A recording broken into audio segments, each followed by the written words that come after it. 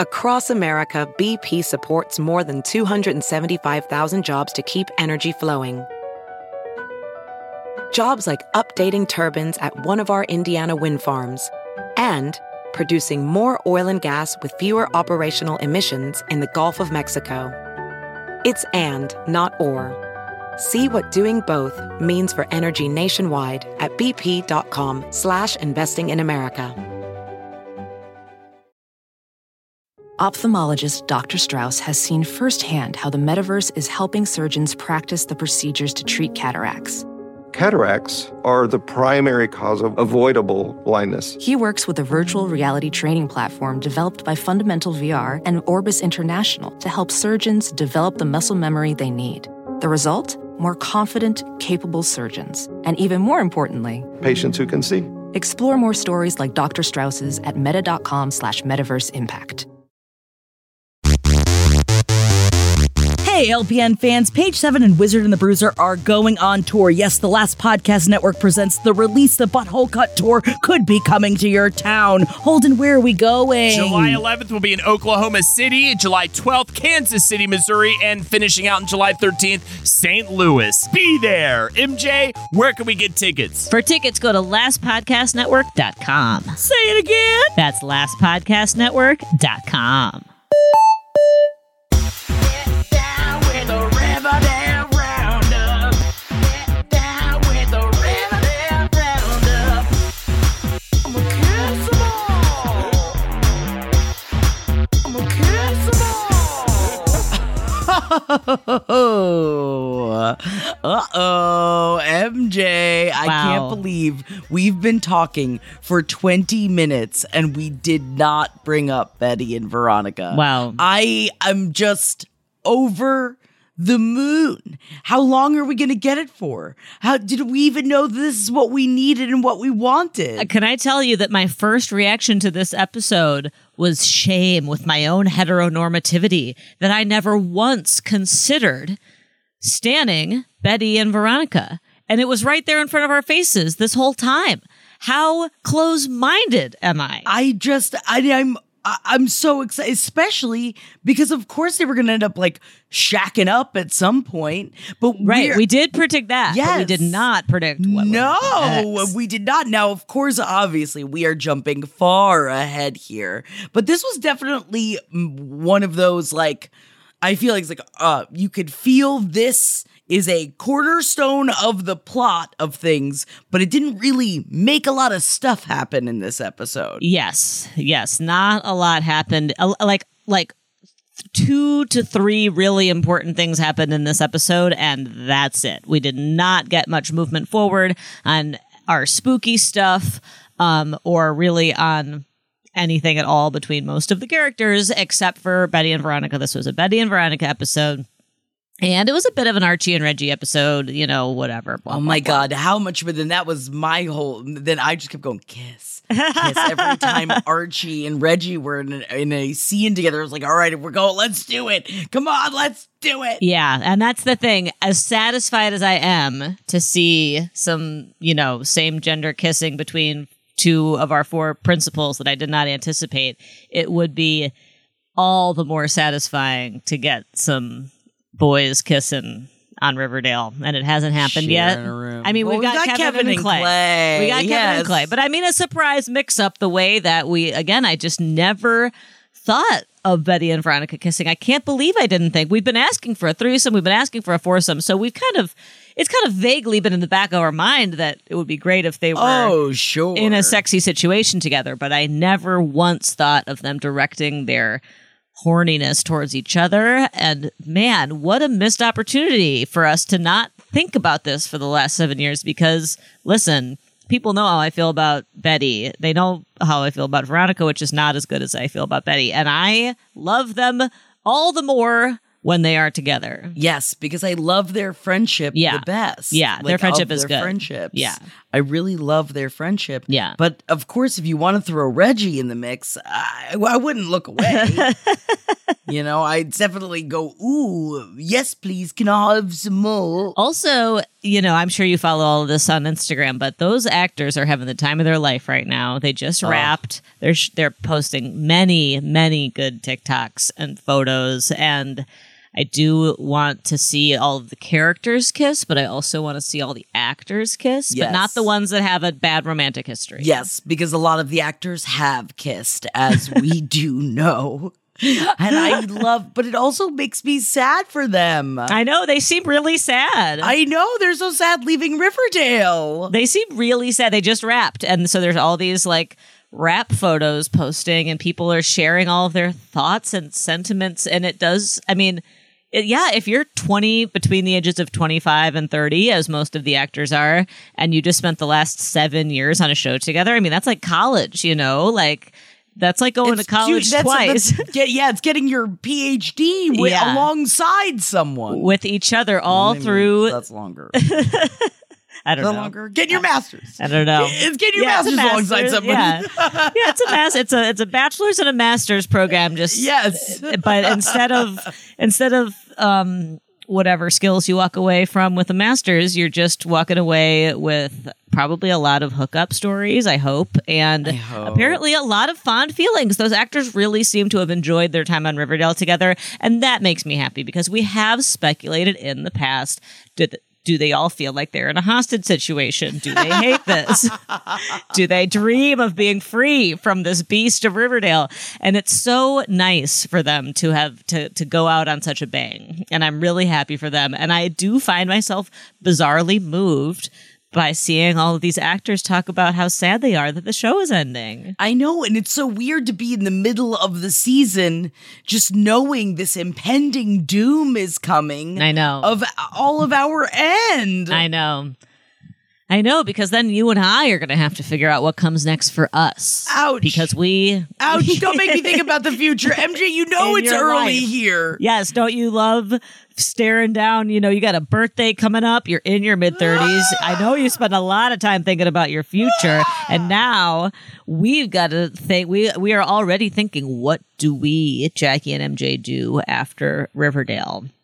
And we're very open to ideas. If you have ideas, you can always email them along with your Riverdale theories to page7podcast@gmail.com, because we are going to be looking for meaning in our life after this. Oh my God, please give us meaning.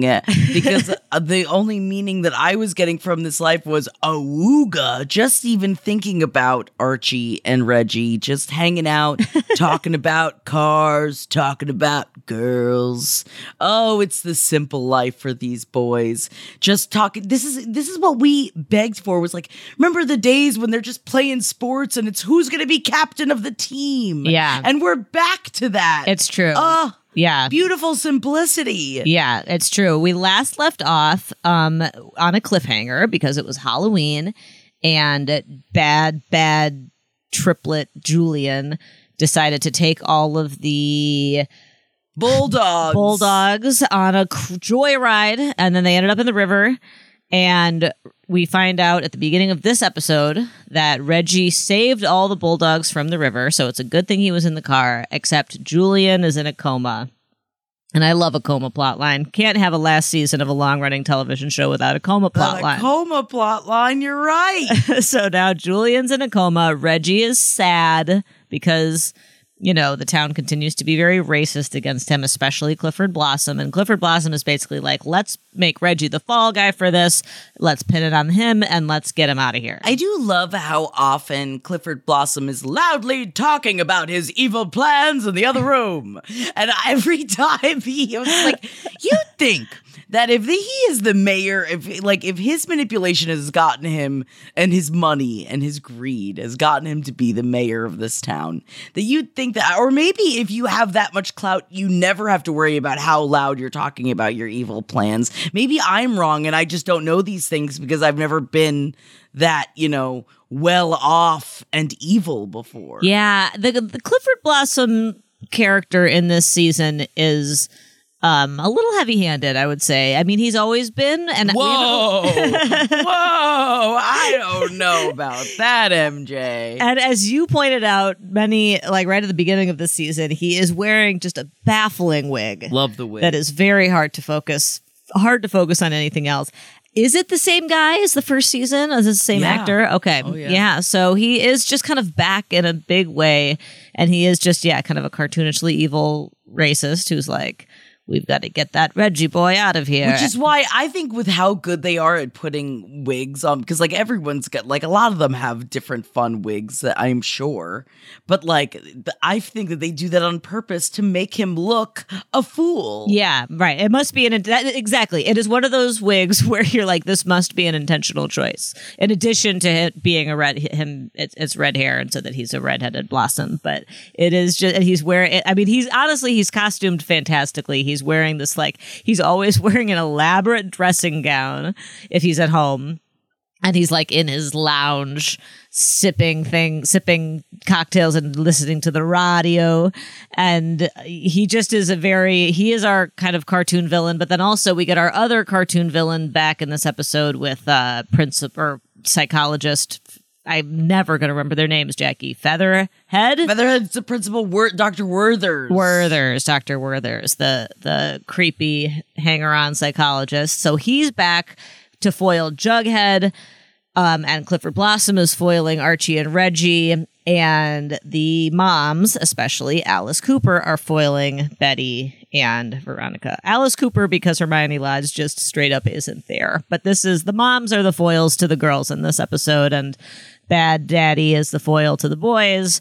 And also, Molly Ringwald was serving it this episode. I know. I thought she looked great this episode. Finally, they're letting her be sexy and not just like that. I was like, we've been asking for more thirst from Molly Ringwald because she can do it, but they just haven't.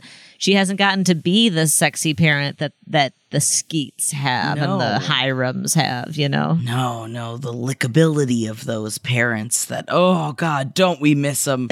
But, we miss them. We do. Uncle Daddy just not there for me. I know. Uncle Daddy was also in this episode, but he was completely unremarkable, except for like kind of standing up for Reggie and Archie a little bit. Like, he tried, because like there's just so much. They're really trying to kick out Reggie, and like I think it's also just really sad the fact that like he knew that Clifford Blossom was going to blame him if those bulldogs died in the car. Right.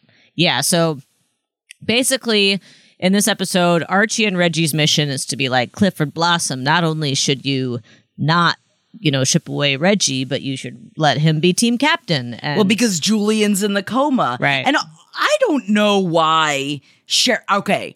I'm not saying that, like, if you have a tumultuous relationship with your brother, that you wouldn't be crying over the coma of your brother. But I feel like Cheryl was really acting like in this episode. It was like she's acting like Julian is JJ, because I feel like it was like a definite. I was just like, this is her relationship with JJ, not a relationship with Julian. Or maybe she's just that extra and she would be that way no matter what. I was thinking that same thing, because they do differentiate her relationship with Julian, who, again, we don't know why it's Julian this season and not JJ. We still don't know.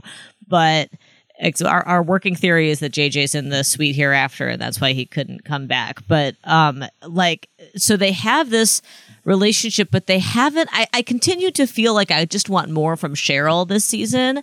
I just feel like she hasn't had an opportunity to be Cheryl that much. She's either been kind of like sad and like struggling in figuring out her sexuality and her relationship with Tony, or she's been like sad and struggling with her relationship with Julian, and we just haven't gotten like badass boss of the school Cheryl, which is who she was for the previous 6 seasons. And so seeing her kind of like crying at Julian's bedside, it's like, I don't know if they've built up this relationship enough for this to make sense, but I mean, right, it is her brother, and so she kind of like holds vigil at his bedside all episode. I continue to want more from Cheryl. I want Cheryl back, in the sense that I want her in 1955. She's not her confident self. She's like totally floating around, you know? But I will say she did stand up to Daddy when, like, because this whole time, like, all of this is happening,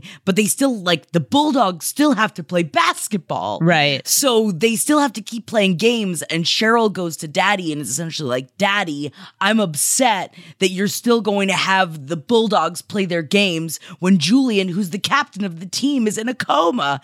And he got very scary towards her. Yeah, and then he makes her speak at the pep rally, even though she's like, I don't want to. My brother's in a coma. He says, you'll put on that happy little face and you'll cheer your little heart out until your spoiled pink lungs bleed, or you'll suffer a fate worse than Julian's. Yeah. Do I make myself clear? But also, does that mean you'll suffer a fate worse than Julian's?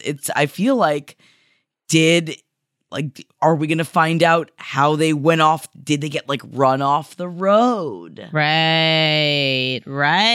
Oh, wow. Yeah, did something more nefarious happen to the Bulldogs than them accidentally going off of the road? Dun, dun, dun. Yeah, and I guess we don't know. I wonder if that's, I mean, right, because the reason Cheryl's not herself this season is not because of her. It is because of it's because of the way the world is in 1955, right? Right. It's because of her dad. It's not a Cheryl world. Exactly. Her dad has control over her, and she lives in a homophobic world. And so maybe that's what the takeaway. And maybe we need freedom in order to reach our true Cheryl, you know? And right now, Cheryl's being held back from reaching her true Cheryl because of the structural inequalities of the 1950s. We gotta free Cheryl. We gotta bring her back to 2023. Yeah, that's the question. First of all, I'm constantly wondering every episode, where are we in the arc? How many more episodes are left? And how are they going to get back to the present? There has been, and that's my only real complaint about this episode. There was really no movement forward. There was a little bit of stuff with the milkman, which we can talk about with Team Jughead and Ethel back together, which is nice. But other than that, this episode was really just about kind of celebrating and exploring the sexy, slightly now queer friendship between B and V. But like, there is no, I continue, and I know you got a lot of theories up. I continue to have no idea how they're going to take this home. I know they will, but I have no idea. No idea. I did want to sprinkle in a couple of theories as we're talking here. Okay.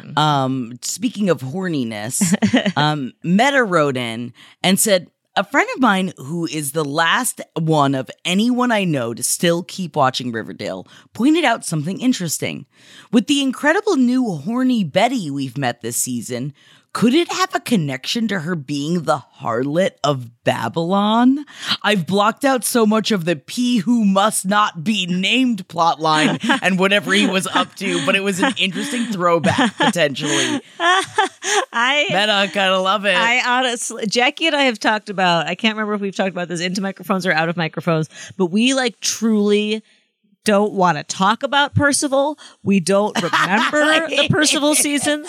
I don't know him. I don't know him. I don't know him. And when somebody and in the way we joke about like the Chad Michael Murray era and the Oregon harvesting and all that, but like when somebody mentions that, I'm like, oh yeah, that time. And when someone brings up something that happened with Percival, I'm like, oh my God, the harlot of Babylon. The harlot of Babylon. What a journey we've been on. Yeah. I mean, that's the thing. And that's the question. What is going to be brought back? Like obviously everything that has happened in this universe, but like Riverdale does, sometimes threads get found and sometimes threads get lost. And I do not know if any of that stuff from last season is going to come back or if they're going to kind of take it. I mean, it was just such a trash season. How are they going to kind of land? How are they going to steer this ship with that as a foundation, you know? I couldn't possibly tell you. Like, what would that even mean? Like, it's a callback to her being the harlot of Babylon. Like, it is a good point. So this is not a complaint to Meta. It's a complaint to the universe of Riverdale. What would that even mean to have it be like, oh, it's because she's like horny now because last season she was the harlot of Babylon? I don't even know what. If I had to write a paper with that as a prompt, I don't know what the next sentence would be, you know? I think that it's going to have something to do with the with Bailey's comet. Right? See, who knew that when we started Riverdale Roundup that we would have to have a better knowledge of the Bible to be able to discuss some of the plot lines? Because I'm going to throw it out there. I really don't know that much about the Harlot of Babylon. Yeah, right. I get that. You're right. That's the piece that's missing, is knowing the mythology of the Harlot of Babylon that Riverdale might be calling into. Yeah, you need a lot of pre-existing knowledge to truly follow Riverdale right now. You need to have like a pretty good working, if you have a good working like foundation of science fiction, and short stories of the mid 20th century, you're going to do much better this season than the rest of us. The Whore of Babylon is the spirit of seductive culture, actively engaged in the deception and destruction of God's people. That she rides upon the beast means she is propped up by the forces of anti-Christian government. Okay. Yeah. So that's just a little snippet into the Whore of Babylon, which I'm pretty sure I read almost something very similar the first time we discussed the Whore of Babylon, because yes, I do remember we had to look up a lot of biblical things last season for sure. Riverdale. Yeah, we're just like looking for like cliff notes on the Book of Revelations,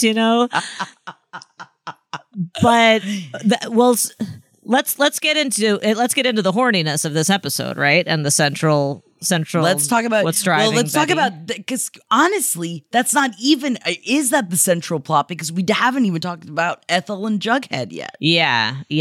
Let's discuss horniness, because then we got to talk about Ethel. We got to talk about Ethel and Jughead, and again, they were there in this episode, but we didn't really get a lot more to kind of hang our hat on in terms of what's going on with the milkman. We didn't really get anything, but we will talk about them. I'm glad that they're teaming up. I'm glad that they are working together. We still want more thirst for Ethel. We did get a little bit of thirst for Dilton Doily in this episode, which we can talk about. Oh, yes, because there was a bit of a sleepover. So finally in this episode, we see B and V getting closer to each other, that they find that Veronica finally opens up and tells her that she's staying at the Babylonium because she got kicked out of the house. Now, all this is while at the beginning of this episode, they didn't know what to do with Ethel, because Ethel still is a minor, right, and still has to live with adults. So essentially, she had nowhere to go, because Jughead's like, she can, stay with me. We'll find a place for her to go, even though Veronica is definitely living without adults. But I guess you have to. So is Jughead. Yeah, have just killed somebody, and then you can do whatever you want. Yeah, Jughead lives by himself in a train car, which the sheriff of the town knows. Yeah. Because he trashed the train car. So yeah, it is a little bit strange that many of the children are like knowingly living without adults. And that's not a 1955 thing. That was happening in the present times in Riverdale as well. Across America, BP supports more than 275,000 jobs to keep energy flowing. Jobs like updating turbines at one of our Indiana wind farms and producing more oil and gas with fewer operational emissions in the Gulf of Mexico. It's and, not or. See what doing both means for energy nationwide at bp.com/investing in America. Professional welder Shayna Ford used VR training developed by ForgeFX to hone her skills as a welder. The more time that you spend practicing it, that's what separates a good welder from a great welder. VR training can help students like Shayna repeatedly practice specific skills. Virtual reality definitely helps, because the more muscle memory that you have, the smoother your weld is. Explore more stories like Shayna's at meta.com/metaverseimpact. Oh, yeah. So they can't just let Ethel live anywhere. So Alice Cooper decides to take her in, even though it was Alice Cooper who put her into the Sisters of Quiet Mercy last time Ethel was staying with them. But she claims that was Hal's idea to send her to the Sisters of Quiet Mercy, which that piqued my ears. I don't know definitely. If it piqued yours. 100%. That's got to be a foreshadowing of something's about to happen with Hal. Yes. And I want it to happen soon. I'm tired of waiting. Yes. What's going to happen with Hal? Something's happening with Hal, because he ain't acting right. And we know he's a serial killer, but is he a serial killer here as well? How is he connected to the milkman? Right. But So they take in Ethel, and remember, Alice Cooper was like, Betty, I'm not your mother anymore. Right. So she hasn't been a mother to Betty anymore, but then she decides to be like above and beyond a mother to Ethel now, trying to be this like Betty homemaker. So what does Betty homemaker, Jackie, Alice homemaker, if anything, Betty decides to go and live with Veronica when Veronica tells her that she lives at the Babylonium by herself. And she's like, why don't you actually wait, instead of coming living in the Babylonium, why don't you come live at the Pembroke with me? We'll sneak into the Pembroke, which is their, like, Veronica's old home, which also, if you could have gotten away with living there the entire time, why didn't she just live there? I know. This is one of the many times I just want to throttle Veronica to be like, what do you think is going to happen if you go back to the Pembroke, Veronica? Do you think Smithers is going to find you? Yes.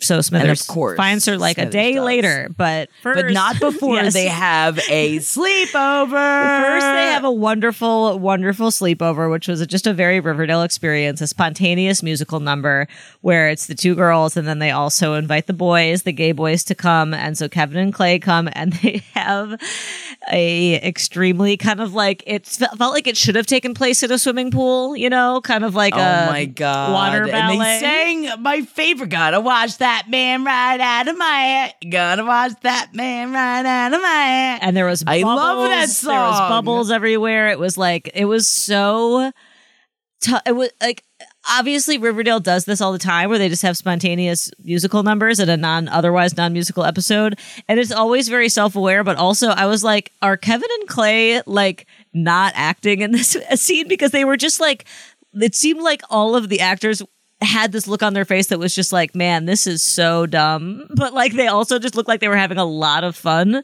you know? And I don't know, there was just something about that musical number where it felt like, it just feels like Riverdale's taking a victory lap where they're just like, yeah, you know what? This is what we're going to do. Does it make sense? No. Did it ever make sense? Absolutely not. No. Are we going to lean into it? Yes, we are. Yes, because they're just getting so meta with it, and it's so fun. Yes, it's very, very meta. And so then, after they do their little musical number, very much appreciated. Thank you, Riverdale, for the spontaneous musical number that felt like a water ballet. They are sitting around gossing, and the girls ask Kevin and Clay to basically tell them about the dick size of every boy in the locker room because they get to be naked together in the locker room, and it's a great scene. It's a great scene. They're all getting drunk off of mommy and daddy's booze. Yes, they're getting drunk, and like, so they're like, you know, who's bigger, Archie or Reggie? And they're like, oh, they're both good. And they're like, but you know who really is the star of the locker room? Dilton Doily. What? Good for Dilton, you know, give him something. Now, somebody did message me on Instagram and said, this was before I had watched the episode, somebody messaged me and was like, they must listen to you guys. And I was like, what happened? And they were like, well, wait and watch this episode and you'll see. And I don't know what moment in this episode now that they're referring to. If that was you who message me and tell me. But maybe it was us being like, give Dilton some sex, because we have been screaming for that and clamoring for that. Although presumably this episode was filmed before we started clamoring for Dilton to get some sex. And he doesn't even get sex. He just gets acknowledged as a sexual being, as he should. He's a teenager. And where there's no reason for us to believe that he doesn't want to fuck. And so he should get fucked too, and so he doesn't get fucked, but he does get to have a big D, so that's nice. Yes, and it could just also be the kissing. It could be gotta wash that man right out of my hair, because that song gets stuck in my head fairly often, so it could be that. Really? Oh, This is like, that's a Jackie song? Yeah. Oh yeah. Interesting. It is just it's just the one song from South Pacific that for some reason gets trapped in my head. Yeah. I mean, not for some reason. It's because I can say, gotta wash that man right out of my, gotta wash that man. You know, it's over and over again. It's not just that. That's not the only lyrics of the song. But of course, they show up to, I loved them at school the next day, all in sunglasses at the pep rally, because they're all hungover. Yeah, that was cute. And they just like are like looking over at Dilton and seeing Dilton Doily in a new way. Yeah. It just was, it was really cute. it just does my heart good. Yeah. It makes my heart sing. Yeah. And then, well, then the next day is when, you know, it's just B and V that are hanging out. Right. and they start having a very intense conversation just about what they want and, you know, where their heads are at. And then, of course, it comes around to, like, have you ever kissed another girl before? And, you know, Veronica had, but Betty hadn't. And then they were like, oh my God, what if we really kissed? And then Molly Ringwald and Smithers come into the room. I know. And I will say that Camila Mendes and Lily Reinhart had a lot of chemistry in this scene. Yes. It was a really, really good scene. It was really Y'all well did a acted. great and job. it was like, it was really, really believable. Eminently believable. Oh, yeah. I was In a way just a mouth agape. Just like, yes.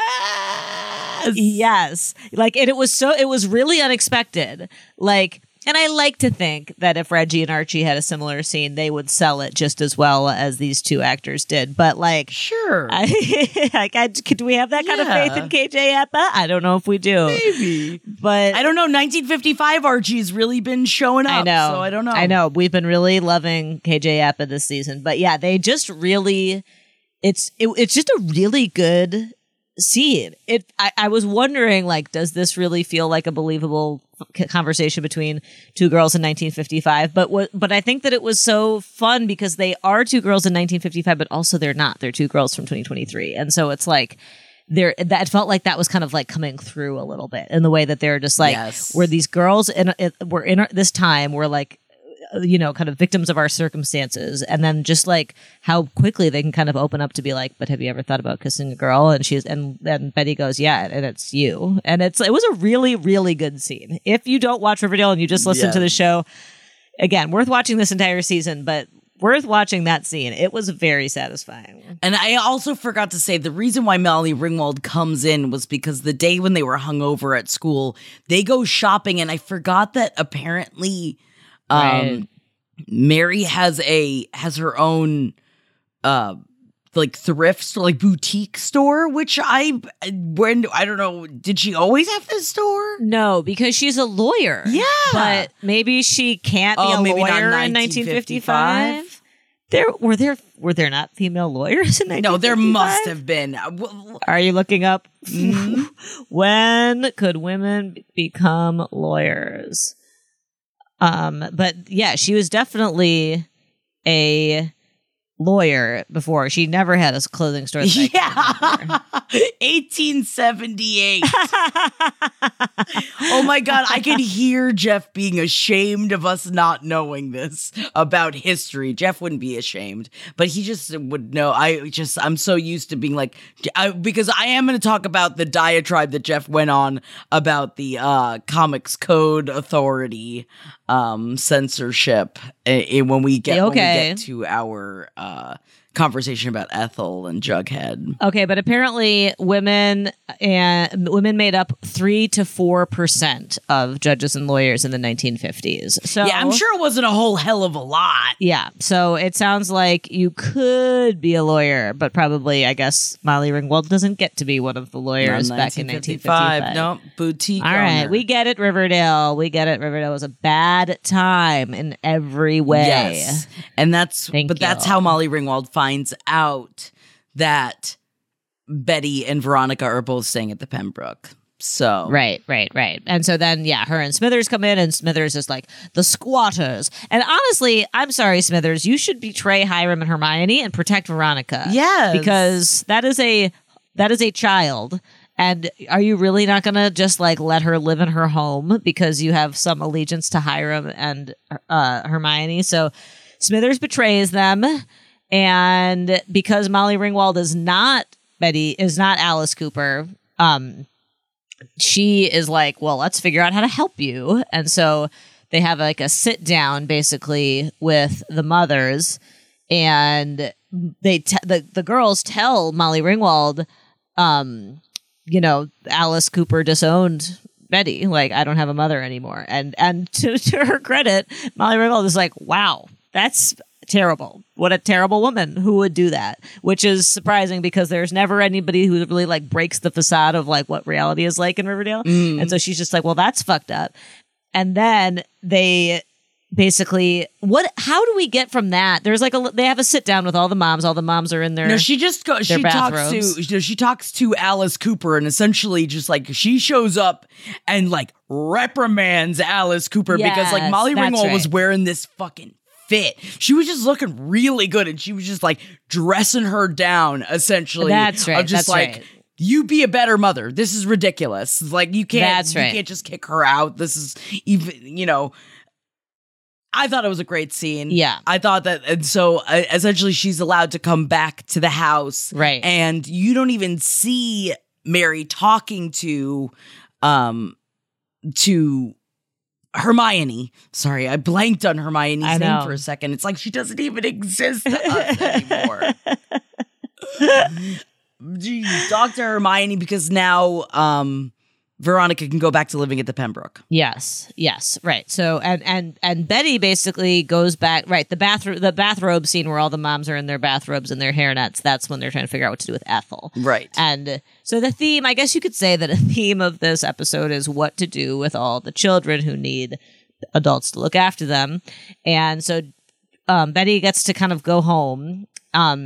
And slightly be reaccepted by Alice, but that's where we leave them, right? There's nothing really, there's nothing that happens. There's no foreshadowing yet of what's going to happen with Betty now that she's home. There's no Hal in this episode at all. Well, no, right? because Veronica calls Betty in the middle of the night, remember? And then they say that they miss each other and they talk on the phone like that they're going to sit next to. Well, at least that happens. Yeah, right. That wasn't just like let's just kiss. Oh, let's yes, just see totally. Like that. Totally. They do, right. They call solidified that Yes. like, oh, no, this is going to continue. Yes, because their kiss got interrupted, and we do get a nice little moment between them where they're like, I miss you, I'm thinking of you, and they're like, oh, I'm thinking of you too, and it's really sweet, and it's like It walks a wonderful line of being like it's like both friend and like maybe I have a crush on you, but also you're my best friend. It just is like they really earned it. I think that it's really working. Give the people what they want.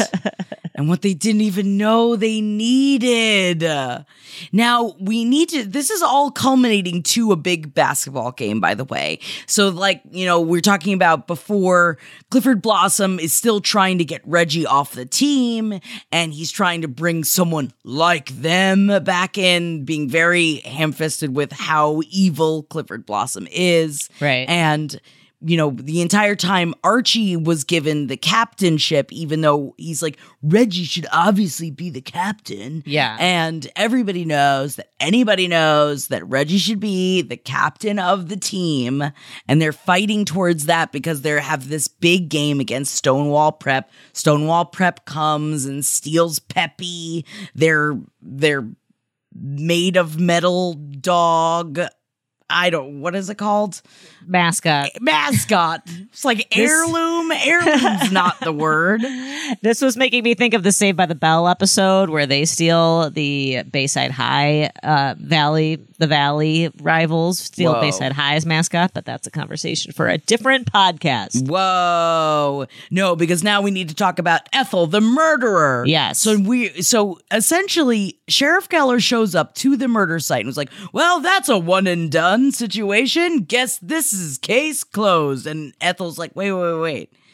What about the milkman? What about this milkman that I just killed? Right. And he's like, well, you killed him. Guess it's done. She's like, but where did he come from? Why is he killing? Who is he and why?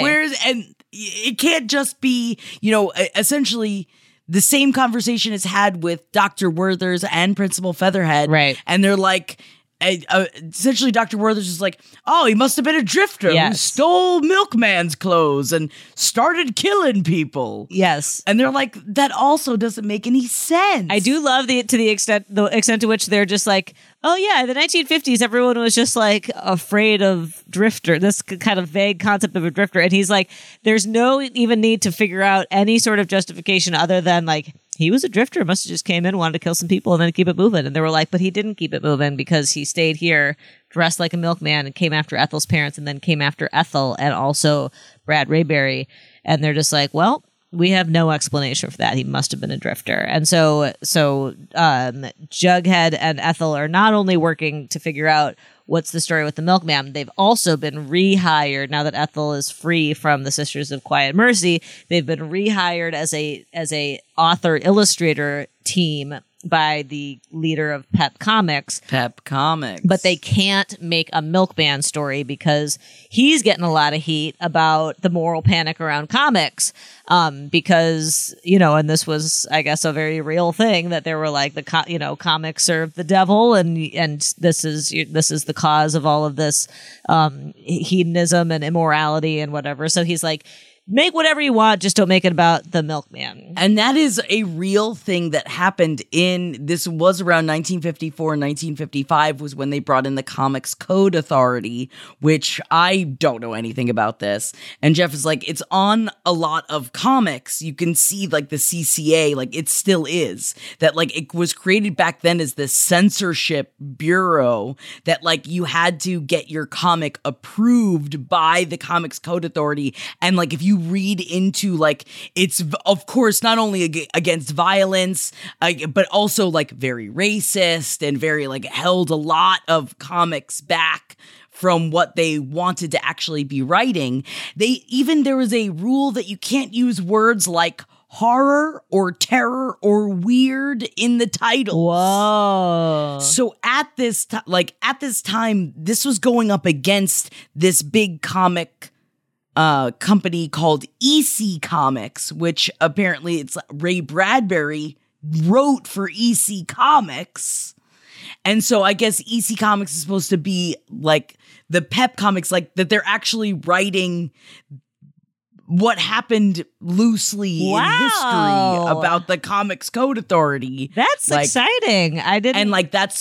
So EC Comics used to try and go against them, and so did Tales from the Crypt, and they used to still try to put out issues anyway, but unfortunately, they had to acquiesce to the Comics Code Authority. Like they finally like censorship won in the end. Really? Yeah, and then Tales from the Crypt like had to like fold for a long time, and they came back later on. Wow, that's so I knew that this was like I knew that it was based. I knew that there was like a moral panic around comics, but I didn't know it was that what they were doing is as specific as like the comic like publishing house that Ray Bradbury worked for. I didn't know that they're really like hearkening to that level of specificity. Down to the fact that apparently EC Comics did the same thing that Pep Comics does in the show, where they like took some of his stories and then Ray Bradbury went to them and they were like, and wrote them a letter and was just like, hey, just waiting on that check whenever you send that check, because he found out that they were using his stories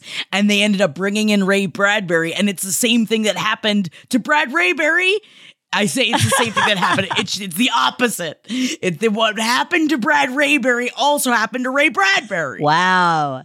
That's awesome. I really am in awe of the level of, like, I feel like there is world upon world upon world happening with this Riverdale, you know, and for people who know all the literary references that are happening, there's just like it's just such a rich text, and I'm really happy for them that they are, again, bringing it home so well. I don't know how it's all going to come together, but I know that the roads they are laying are very satisfying. Yes, because now, like, Ethel's trying to deal with her trauma of just having murdered someone. Right. And she's like, can I write the milkman too? And the guy at Pep Comics is like, nah, bitch. There's just like, you just killed him. So, and like, we should probably like cool it on the milkman stuff. But I love it that they just changed what they were writing. They're like, okay, all right.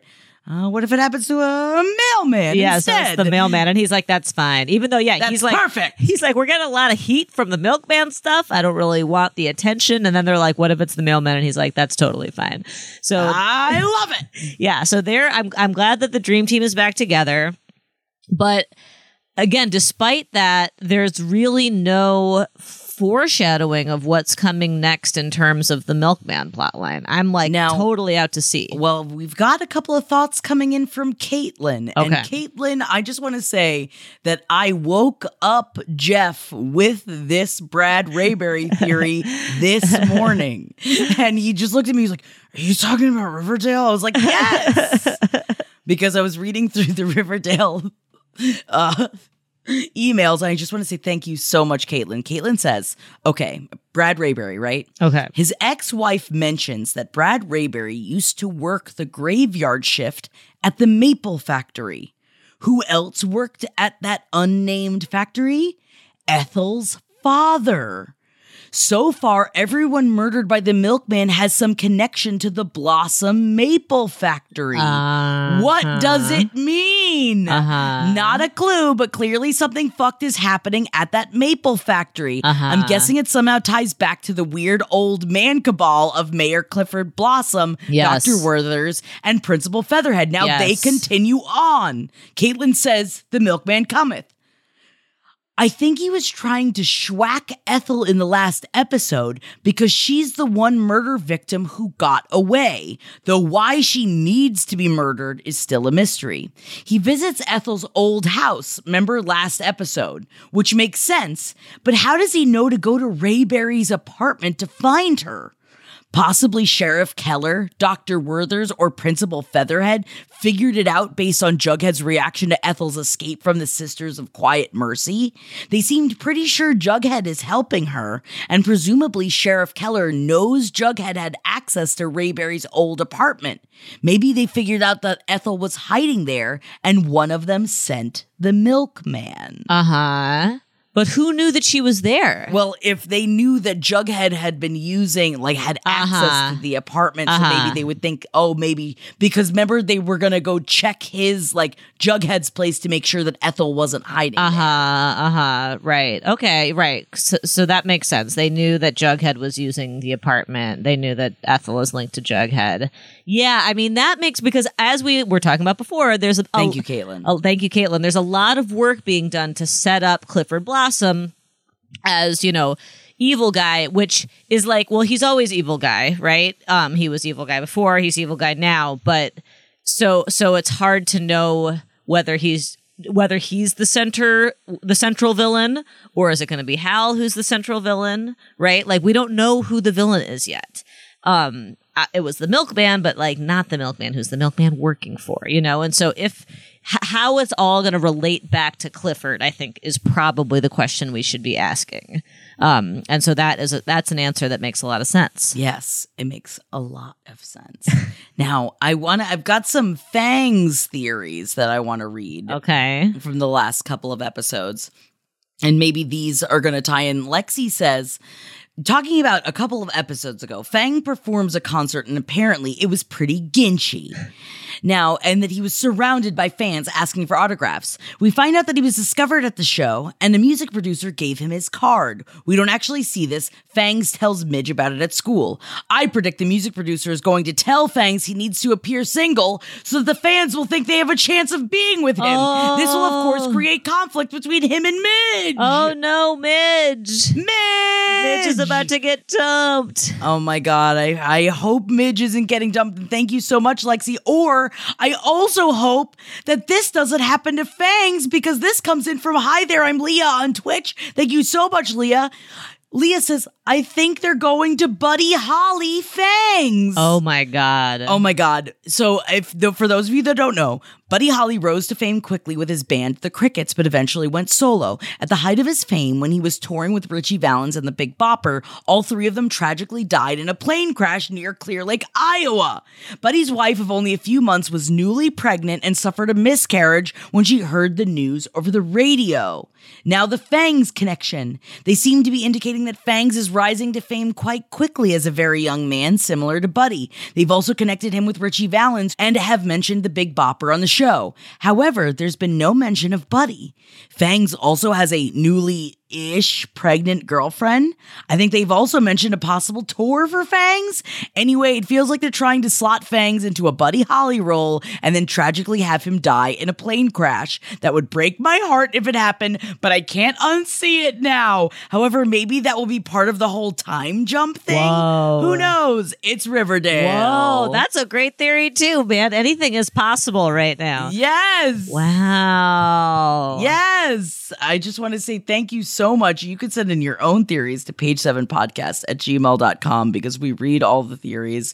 And I try to fit, as you can see, I try to fit in as many as seamlessly go into the show as I can because, I mean, what is Riverdale if we can't I know. We theorize need it. about it? Because I don't know what will happen. I have no Riverdale comes into my brain and then it leaves my brain. I need help contextualizing it. And so I'm very grateful for these theories. And why would they do that to like what? But they're right. There has been no much mention of Buddy Holly. It's totally a Buddy Holly plotline. So why? Why would they do us like that other than to just emotionally manipulate us? And I also do, last but not least, I just want to have a quick shout out to Carson. I loved your stream of consciousness, and I loved this. I haven't read Ethel's Wikipedia page, but this is a great snippet from it. At least know that in the comics, Ethel has a pen pal named Hank that could show up and do her bidding. So could Dilton, since they have apparently been set up together a few times in the comics because they have being unpopular in common. And she's known for crazy plots to get with Juggy. She's the obvious red herring, but I kind of think that the real misdirect would be to put the big bad front and center. My further Ethel thoughts. If anyone besides Cheryl was a witch this season, I want and think it would be Ethel. It would tie her into the Carrie vibes from early in the season and really give her character a boost we've all been wanting. Unrelated, but maybe relevant, before dying, her parents had accused her of bringing men into her room. What's that about? Whoa! Wow, yeah. I don't know, Carson. I believe it. I believe it. I mean, there's definitely something going on with Ethel. And I've been wondering, is it going to be that she's the baddie, which I would be surprised by, but it's definitely possible. And I agree that putting the baddie front and center would be a very Riverdale move. Oh, it would be very Riverdale. And thank you so much for joining us on this week's episode of Riverdale Roundup. Thank you so much, MJ. Thank you so much for everybody for writing in your theories to page7podcast@gmail.com. I can't wait to be back next week. And thank you for bearing with us for a little late episode because we were on tour and we didn't have time to watch Riverdale. And now we're back, babies, and ready for Riverdale. We are back. They're back too. They took last week off. Yes. And we are back. We are just running. We're all back. We're all back and we are ready to see what happens next. I cannot wait. Thank you, Jackie. Love you guys. We'll talk to you next week. Bye. Bye.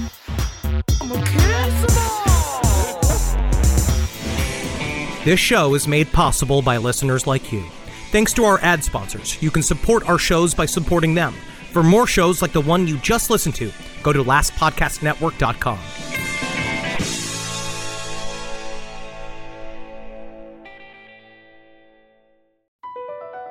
Across America, BP supports more than 275,000 jobs to keep energy flowing. Jobs like updating turbines at one of our Indiana wind farms and producing more oil and gas with fewer operational emissions in the Gulf of Mexico.